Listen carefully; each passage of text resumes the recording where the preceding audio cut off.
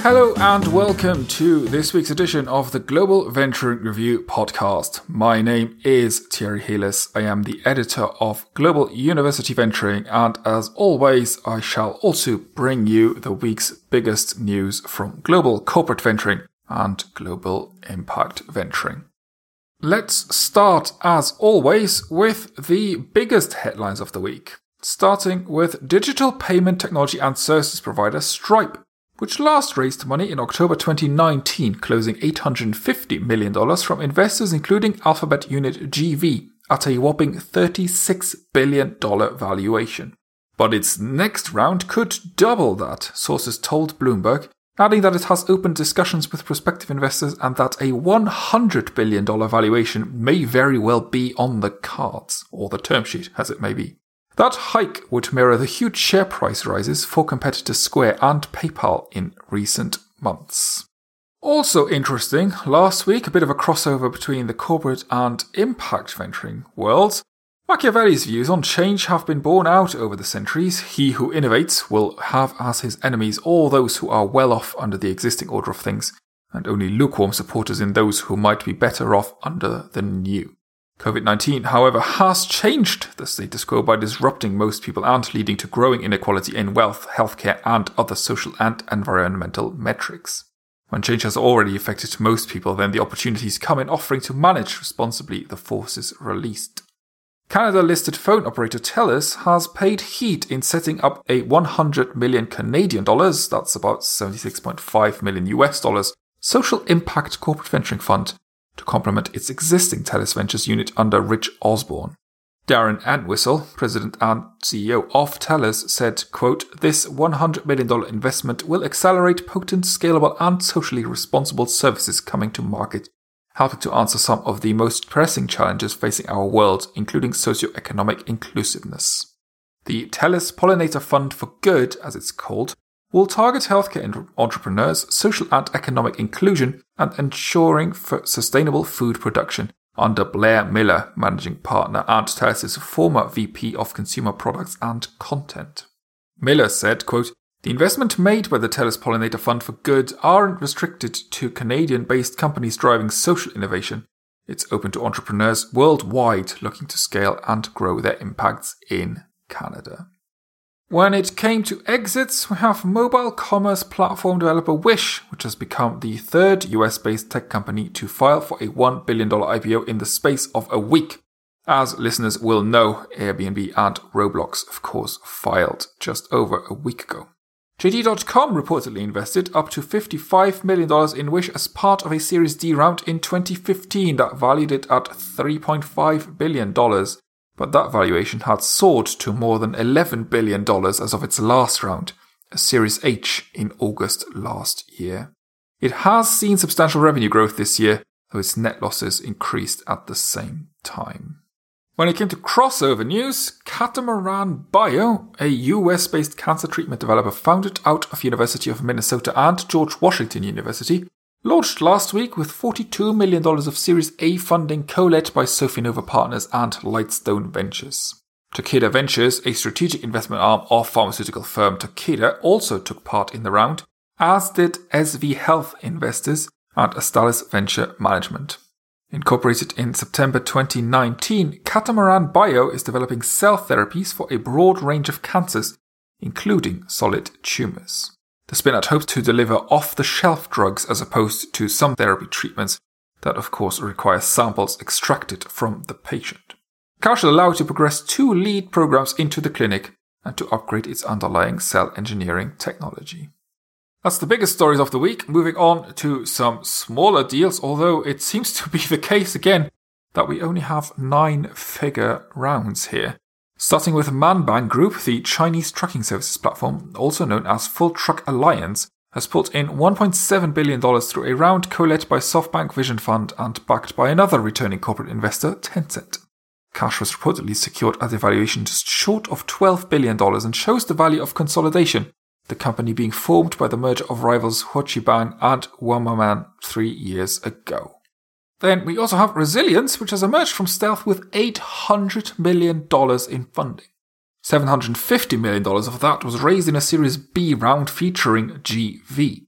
The startup can be seen as one of what may well be a series of large-scale companies formed during the COVID-19 pandemic specifically to deal with its effects.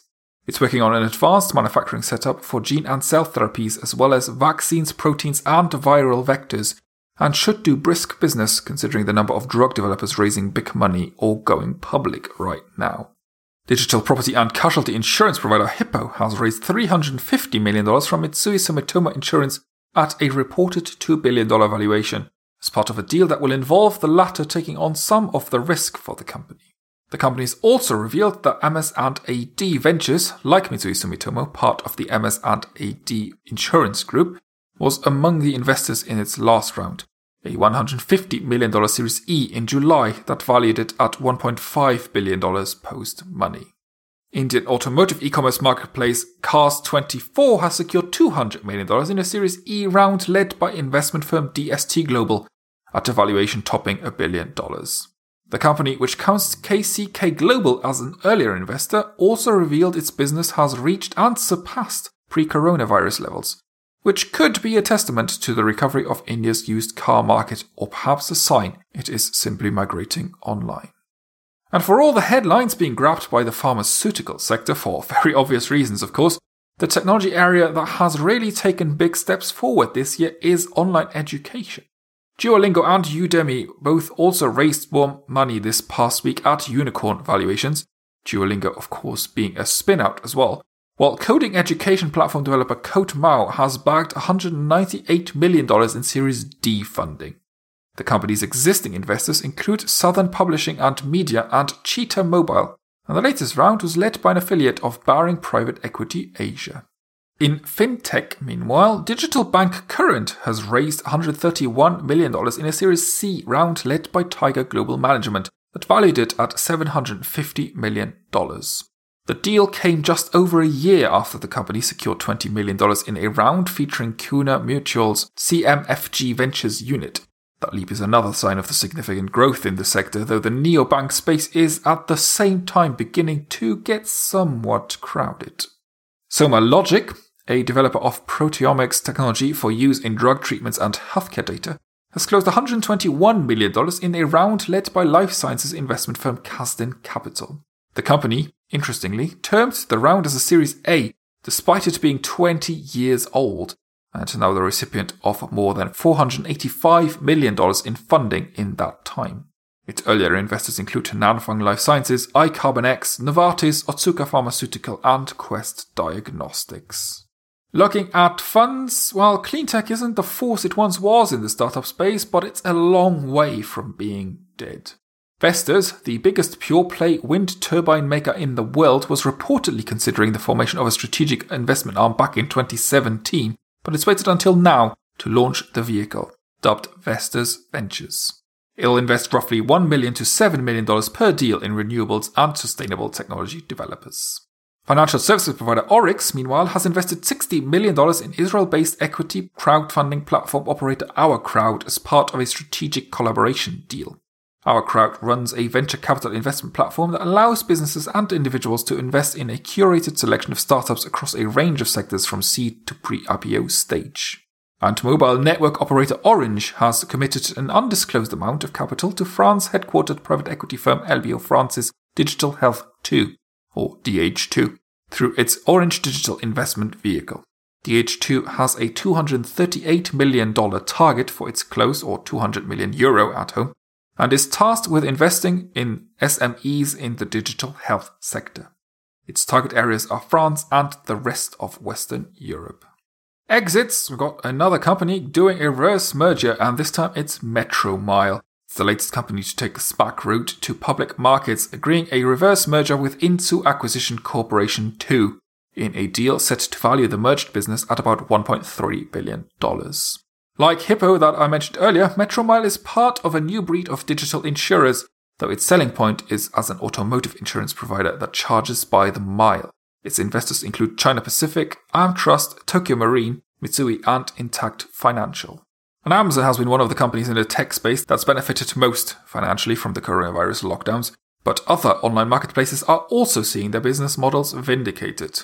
Russia-based Ozon has floated above its range in an upsized IPO in the US that netted it $990 million, in addition to $135 million in a private placement from existing backers Sistema and Baring Vostok.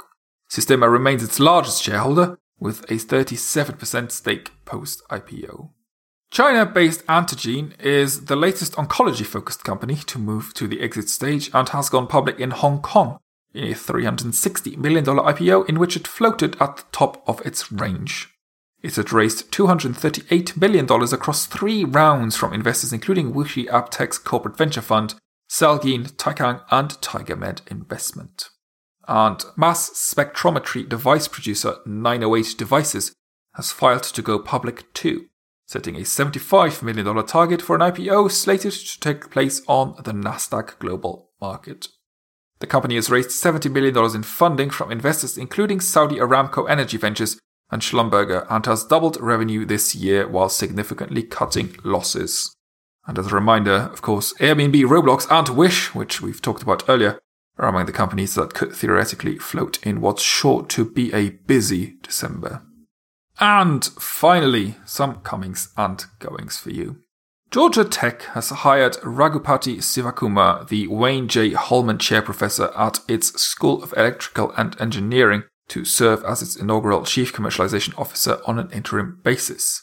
Harry Stowe State University, a historically black public university, has promoted James Fote to Chief Innovation Officer of its newly established Centre for Academic Innovation and Technology Transfer, and University of Toronto has named Professor Leah Cohen as its first Associate VP for Research to better support faculty and boost the quality and impact of the institution's research across its 3 campuses. Cohen will step into the role in March next year and will hold the appointment for a 4-year term.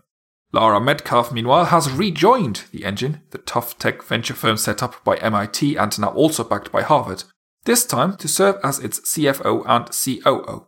Metcalf had been a fellow at the firm for 11 months in 2018, and she's also been an advisor to MIT Solve, a social impact innovation platform, since May last year.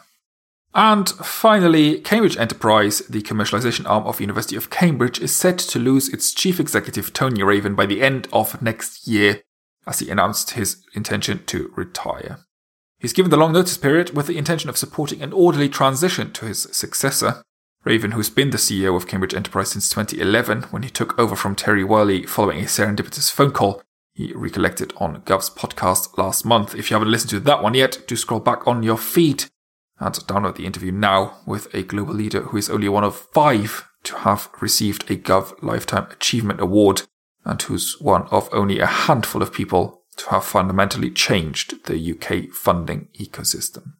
And that is it for this week's edition of the Global Venturing Review podcast. As always, these are just the biggest stories of the week, so do check out globalcorporateventuring.com, globaluniversityventuring.com, and globalimpactventuring.com to find out everything else. And of course, do check back daily to stay on top of things as they happen.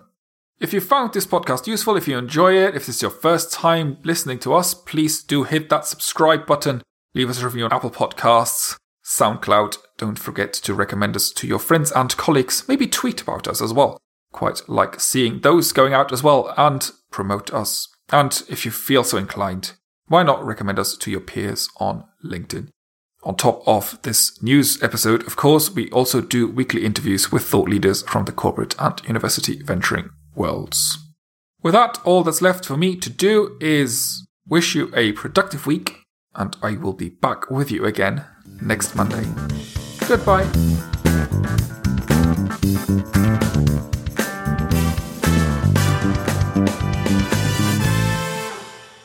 Global Venturing Review was produced by In-Ear Production. You can find out more by going to inearproduction.com.